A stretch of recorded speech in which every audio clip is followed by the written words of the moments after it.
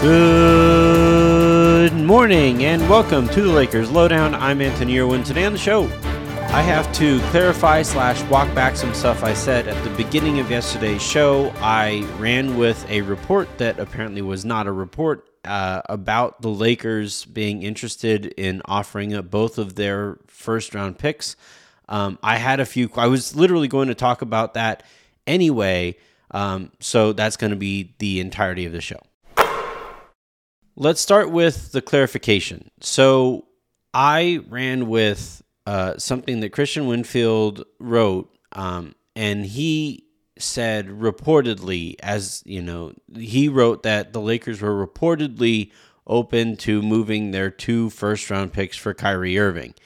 I should have caught that myself. I should have read that more clearly, and I took that to be, or I essentially saw him writing that and took that to mean that he was hearing that the Lakers were including both of those first-round picks. That is not apparently the case as of yet. The reportedly that he was referring to was Jovan Buha on Spaces saying that he thinks as the Lakers get closer to deadline, to the soft deadline that is training camp, that he thinks eventually the Lakers will soften in their stance. He did not say that he has heard that the Lakers have or will soften their stance on moving the 2 first-round picks. This might all seem semantical, and this might all seem like it doesn't matter because eventually as we get close to training camp, this stuff will change. But as of right now, the Lakers have not offered both of those 2 first-round picks for Kyrie Irving, and I'm going to explain why that matters. For starters, this matters because you need to get shit right. So I am going to personally apologize for getting this wrong. I should have read this more clearly, and I should have been more careful in my relaying of this information to you. So first and foremost, why this matters is because facts matter.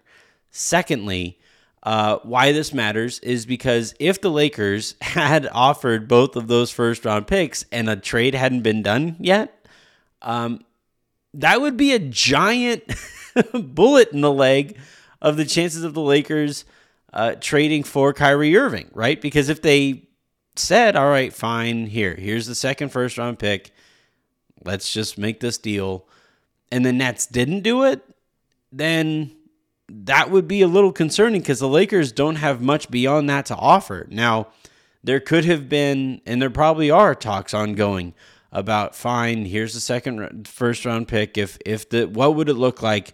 What would we get ourselves if we trade that first round pick? Would it be Joe Harris? Would it be Seth Curry?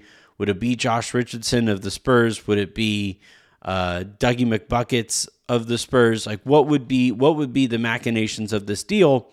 What would be the return on Russ plus 2 first round picks?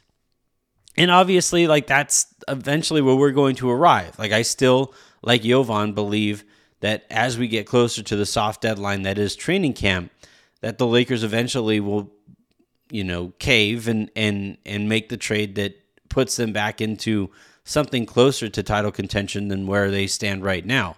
I also think another potential soft deadline, we just saw floated the other day that LeBron James is looking at San Diego as the destination for their little Lakers minicamp.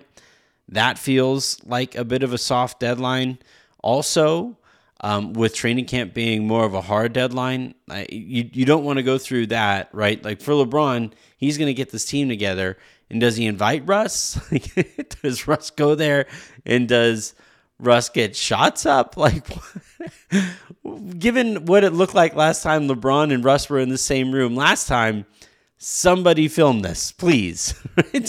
But as we get more details on what that unofficial Lakers minicamp that LeBron likes to put together looks like, we are going to have to assume that he, I would imagine, as part of these conversations with Rob Pelinka, is going to say, hey man, we can't bring that guy. It's super awkward. He keeps telling me that he's the point guard.